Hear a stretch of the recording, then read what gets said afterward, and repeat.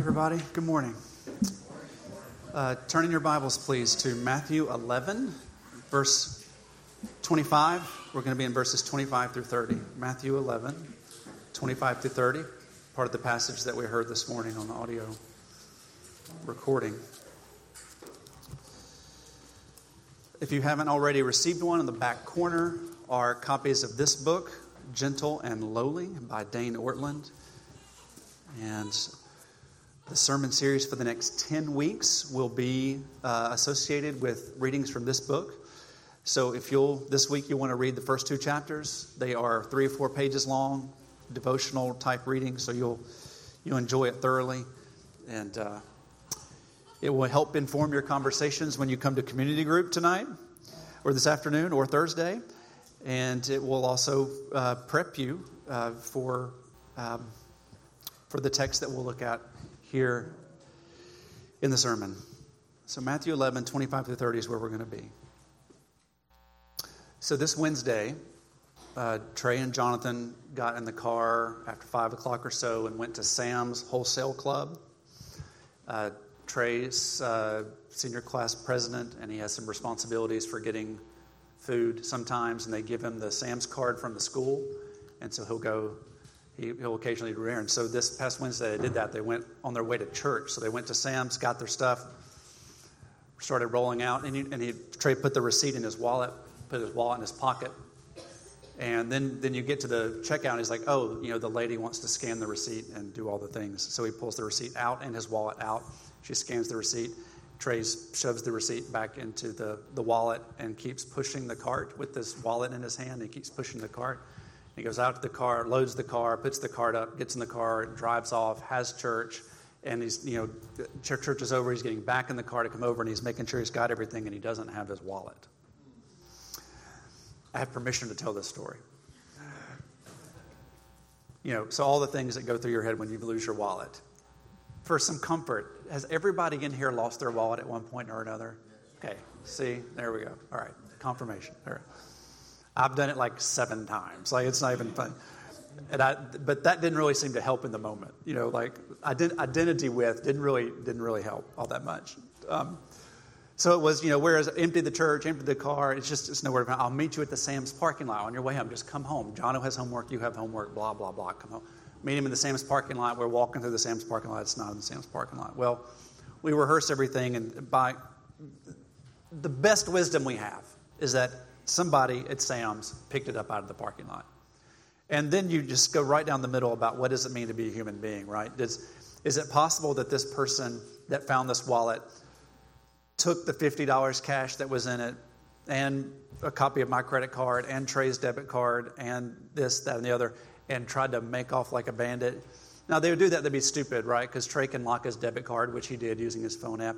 Every transaction that happens on that credit card, my phone goes off every time, which is far too often, but it goes off every time. So I know I know somebody's going to do something. Or is the other type of person, some person who found this and thought, man, somebody's really missing this, and they walked into Sam's and turned it in. So the boys go to school the next morning, and Holly drops the kids off at their school thing, and she goes back to Sam's, and wouldn't you know it, some wonderful human being found Trey's wallet in the parking lot and turned it in, and all was well. It was just this wonderful little moment where it was like, praise the Lord. Like, you know what I'm saying? Like, it's just, I know that's like a small, comparatively speaking to like, refugees and pandemics and fires and earthquakes. I understand that, but it was just like in our life, in that moment, it created a spontaneous moment of worship. It was small, but it was meaningful. And it was significant to me in that moment that the Lord took care of us in a way that it added a lot of convenience back into our life, right? It was really small and spontaneous, but it was still meaningful. The text that we're going to read today is very similar to that. It's Jesus in the midst of reflecting on and condemning the unbelief of religious leaders in all the different towns that he was doing ministry in, which is the bulk of chapter 11. In the midst of that, in reflecting on that, Jesus has this spontaneous yet very meaningful moment of worship, because that situation revealed something about the heart of God the Father and about the heart of Jesus himself.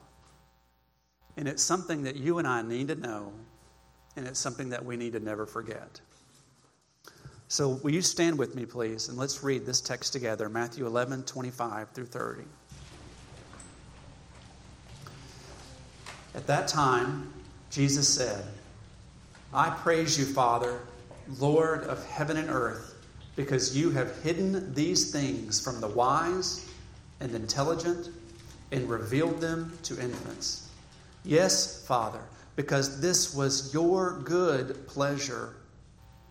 All things have been entrusted to me by my Father. No one knows the Son except the Father, and no one knows the Father except the Son, and anyone to whom the Son desires to reveal him. Come to me, all of you who are weary and burdened, and I will give you rest. Take my yoke and learn from me, because I am lowly and humble in heart, and you will find rest for your souls. For my yoke is easy, and my burden is light.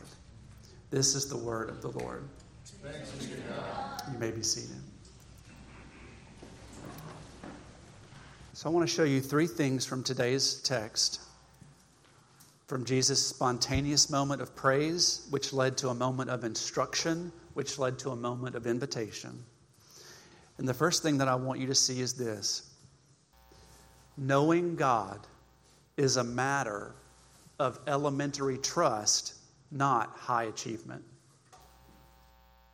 Knowing God is a matter of elementary trust, not high achievement. Now get this straight out of verses 25 and 26. Look at it.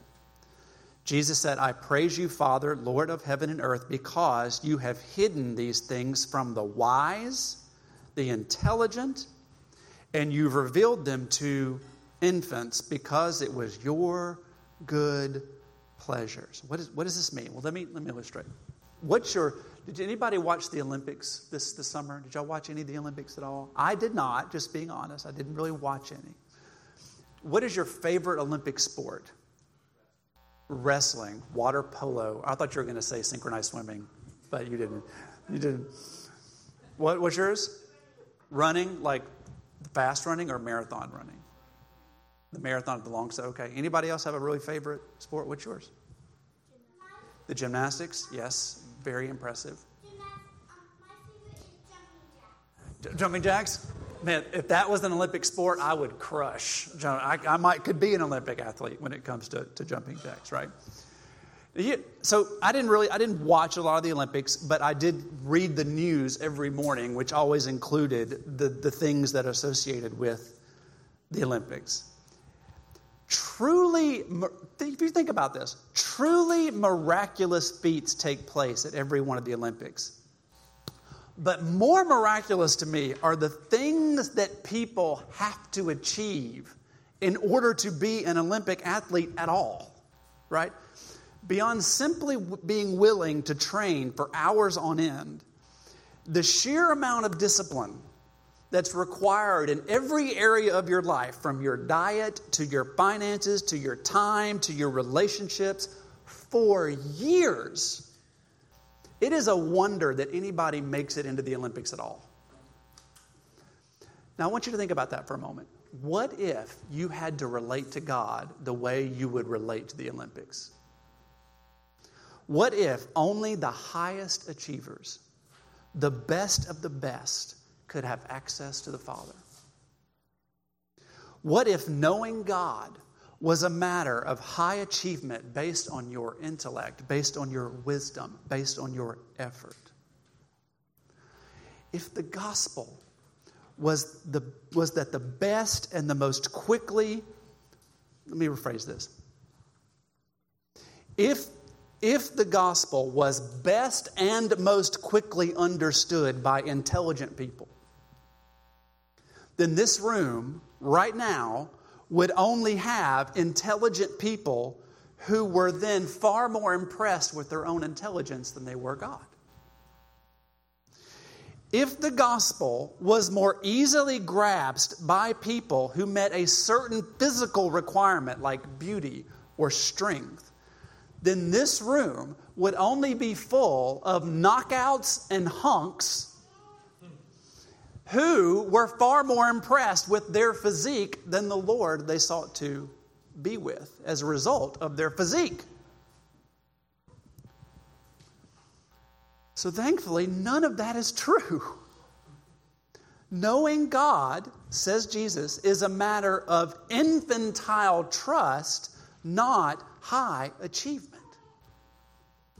The Lord, he said, he gives thanks to the Father. I praise you, Father, Lord of heaven, because you have hidden these things from the wise and intelligent, and you've revealed them to infants. And this was your good pleasure. In other words, it wasn't an accident. God ordained the truth of the gospel this way. The Father has ordained things in such a way that the ways of the kingdom of God are not understood, are not grasped, are not enjoyed according to our ability to understand them, to the strength and wisdom and intellect of this world. Knowing God is a matter of elementary trust, not high achievement. That's an intentional design. It's an intentional design. Us dummies who believe the gospel didn't stumble on it by chance or win the spiritual lottery. God designed it this way. I want you to be careful. We don't want to conclude that none of the world's wise people and none of the world's intelligent people come to Christ. In this room right now, there are some very smart, intelligent, clever, strong, beautiful people, many or most of all of whom know Jesus. That's not what Jesus is saying here. He's saying that if you believe Jesus, you didn't come to know it by your wisdom. You didn't come to know it by your intelligence. You didn't come to know it by your physique. You didn't come to know it by your effort. You came to know it because God revealed it to you by His grace. It's not based on any of the things that you might bring to the table.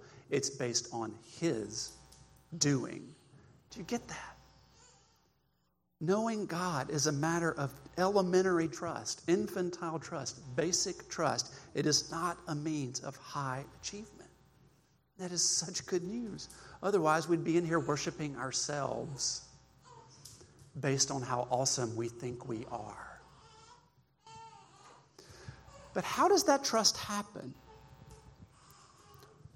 The answer is in verse 27. Look. All things, says Jesus, have been entrusted to me by my Father.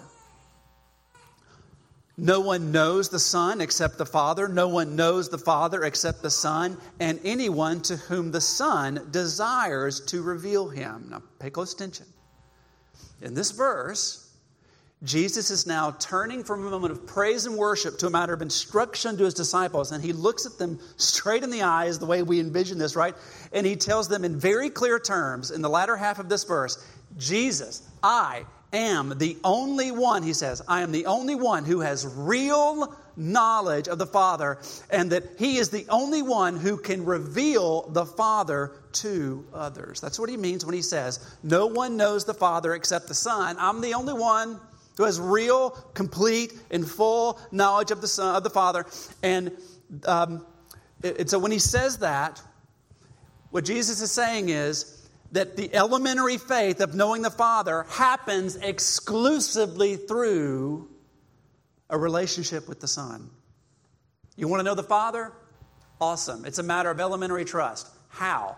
Through a relationship with the Son, because the Son is the only one who truly knows the Father. So, if I was going to say it really succinctly, I would say that elementary trust happens through an exclusive relationship.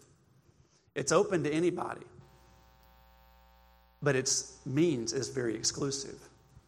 Let me show you what I mean. So, 20 years ago, Holly and I lived in Dallas, Texas, and we, Holly had actually saved money in her high school and college years. I, however, was in a lot of student debt, so I married a responsible woman. And we took some of those savings that we had when we got married, and we bought a condominium in Dallas, Texas, where we lived for our first year. Now, we didn't have internet access at home then. Nobody did. And 20 years ago, isn't that crazy? And so Holly had a full-time job at a hotel downtown. I had 2 part-time jobs eventually while I went to school. But at first, it was move into this condo, and like I was going to renovate it, which is hilarious. I know it's hilarious. But we didn't have television because we couldn't afford it, and we didn't have internet because there was no internet. So the radio was my friend. The radio was my entertainment. And even then, and this is still true today, I cannot really enjoy Christian radio. I love the music, but all the just drives me crazy. So I would listen to National Public Radio, and they would have news program after news. At least my mind was engaged, right? Audiobooks weren't really a thing. It was hard. You had to buy CDs. It was, So this is my entertainment. So on a program one morning, the host was conversing with a group of religious leaders from 3 different faith backgrounds. She had a Muslim and a Jewish rabbi and a Catholic Christian father, a priest. And so they had formed some sort of relationship and an organization or a movement, and they, some sort of God squad, if you will. And what I recall from that, I never forgot this. What I recall in that their purpose for doing this was to say that for all the differences that they have in their faiths, together, the religious of the world can come together to be a force for good in the world, regardless of these religious differences. And that's true. We can do that, right? But what was really clear in that conversation, so clear that I stopped what I was doing and tried to call into the program, is that over the course of time, the desire for unity in doing good had become their religion. It wasn't that they had religious differences that they were setting aside for the sake of the common good. It was the sake of the common good is now our religion. So much so that the things that made them different to begin with were just forgotten. So because I was 26 and foolish, I called them. I called the radio. I called National Public Radio, and I got through to the call screener because nobody was listening to this radio program. And she asked me, what would you like to ask of these men? And I said, I want to know what these men think about how I can be right with God. All these things that they're doing for the world are great, but I want to know what they think about how I can be right with God, because that's all that really matters. I did not get through to the program to answer that question. That should not surprise you. See, for far too many people, it's not enough for faith to be simply a matter of elementary trust. Just you can't earn it. You can't earn it. It's not about high achievement, it's about elementary trust. That's good news for some, and they're like, awesome. How does that happen? Well, it happens exclusively through the person of Jesus. I don't think so. That's their reaction. For them, it has to be a matter of elementary trust in God as we like to believe that God is like, not who he has revealed himself to be in the life and death of Jesus Christ. The assumption such people make is that if God is not exclusive in who he saves, then he must not be exclusive in how he saves. But he is. It says it right here. By virtue of the fact that knowing God is a matter of elementary trust, not high achievement, it is possible for anyone to know God. But in the same way that it delights God to make knowing him a matter of elementary trust, it delights him to make it exclusively through his son, Jesus. It's in Jesus that you can come to know the Father. So knowing God is a matter of elementary trust, not achievement. But that elementary trust is through an exclusive means, the Son. So if you're that person who's like, well, it can't just be Jesus. I mean, what about all these other options out there? If you think that by making it exclusively through Jesus, that God is being restrictive or God is being harsh or overly exclusive, then verses 28 through 29 are for you. Look at what Jesus says after announcing the exclusivity of the path of Jesus. Come to me, all of you who are weary and burdened, I will give you rest. Take up my yoke. Learn from me because I am lowly and humble in heart, and you will find rest for your souls. For my yoke is easy and my burden is light. See, Jesus, in full knowledge that He is the one through whom the Father can be known, looks with compassion toward us who are weary and burdened in trying to know God through high achievement, and He graciously invites us to know the Father through Him. It's an exclusive path, and it is a path that anybody can come down. And the heart, the posture, the position, the mindset, the disposition of Jesus toward every single human on this earth is, come on. Come on. And if we will come, we will be given rest. Rest from the burden of trying to earn God's favor through keeping the law. That's the context here. Rest from the burden of trying to earn the approval of a father through some sort of obedience.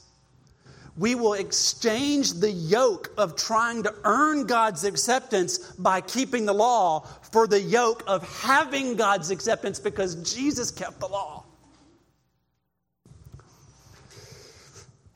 Do you have, I want to really double click on this, okay?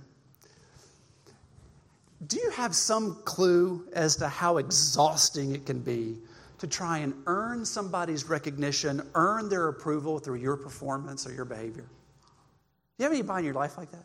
It's exhausting. Like they're just never going to be satisfied.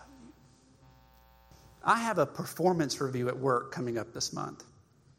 It's my 9th year at my employer. And as it so happens, the boss that I have is a brand new boss as of August 1st. I've known him, of him, worked with him from time to time. Now he's my direct report, but it's new for like 60 days now. So there's absolutely nothing for him to review in my performance. So it won't be a burdensome or difficult meeting because there's literally nothing for him to review. But for most of my 9 years, I had the same boss. And we just kind of kept, as he moved, he'd move me up behind him, you know. And never in those 8 performance reviews, never was it burdensome or worrisome or heavy. I looked forward to my performance reviews because he was not exacting, he was not legalistic, he was not perfectionistic. Instead, he was edifying and he was encouraging and he was understanding. Now, he expected me to work, but he because of his heart, I was able to work from a place of having acceptance with him, which was restful and invigorating, instead of working from a place of having to earn his acceptance, which is so stressful. Right? This is something of the gospel here. In Jesus, we get rest from a life of high achievement in pursuit of acceptance, and instead we get a life of joyful, life-giving obedience because we have acceptance through Jesus' achievement on our behalf. That's why we get rest. It's not that we don't obey. It's not that we don't work. It's not that we don't have responsibilities and don't vote. We do it out of a sense of joy because Jesus did it perfectly on our behalf. That's the heart of Jesus toward you, gang. So he says, come on. Come on. Aren't you tired of trying to earn God's approval? I'm handling that, y'all. Come on. Why does he do this? Why does he offer a gracious invitation to weary people? The answer is smack dab in the verse of 29. Because I am lowly and humble of heart. The general bent of leaders and teachers in this world is for them to make sure everybody around them understands just how superior and important they are. At the core of their being, these leaders are self-important, and they live to make sure you know just how outstanding and wise and smart and intelligent they are. And if you want to come unto those people, you're going to get burdened. You're going to worry. It's going to be taxing. It's going to be exhausting. But you contrast that with Jesus. At the core of his being, he is lowly. At the core of his being, he is humble. At the core of his being, he is meek. At the core of his being, he is God, who did not consider equality with God as something to be exploited, but he emptied himself by assuming the form of a servant, taking on the likeness of humanity. And when he had come as a man, he humbled himself by becoming obedient to the point of death, even death on a cross. And for this reason, God highly exalted him and gave him the name that is above every name. So that, at that name, every knee will bow. Every knee will come and have rest to the glory of God the Father. And it's because Jesus is at his very core that when you come to him, you will find rest. It's restful to come to Jesus because of the nature of who he is. When Trey and Jonathan were 3 and 2 years old, we visited some family at a beach north of Charleston, South Carolina. And one dusk, we were coming back from the water, watching the tide or whatever, and we stumbled on some sand crabs, right? And these were braver than most. Usually, you get within 100 yards of a stone crab, they're gone, right? But not so these two. They were more interested in us, than anything else. And Trey, who the very cautious firstborn, bent over very carefully, slowly, curious and kind of wanting to know what it would feel like to touch a crab, but at the same time, very concerned about the possible pain that might be involved. Jonathan, who at the time was our aggressive wild child, trying to grab it. That was his posture toward him, right? Just going after it. And you can imagine how Trey responded. Jonathan, you idiot! Whatever a 3-year-old does. Now, in this illustration, you are the crab. You are the crab. Who do you think God is like? Trey or Jonathan? Is God looking at you, and does he have a posture of you sinful, messed up, you don't even know how crabby you are? What's his posture? Is it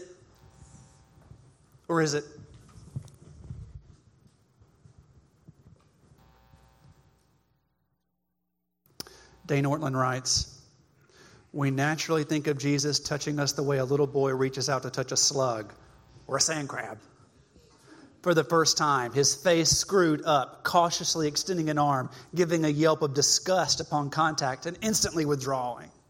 We picture the risen Christ approaching us with a severe or a sour disposition, but in fact, Jesus does not cringe at reaching out and touching dirty sinners and numbed sufferers. Such embrace of them is what he loves to do. He cannot bear holding back.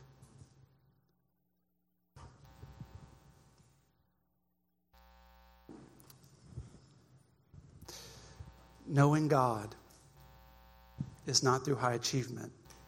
It's through elementary trust. Through an exclusive means with a compassionate, lowly, humble Jesus who will show you the Father. All we have to do is come. Just come. Let's pray together.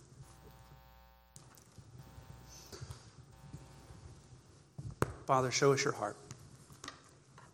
Show us the heart of Jesus.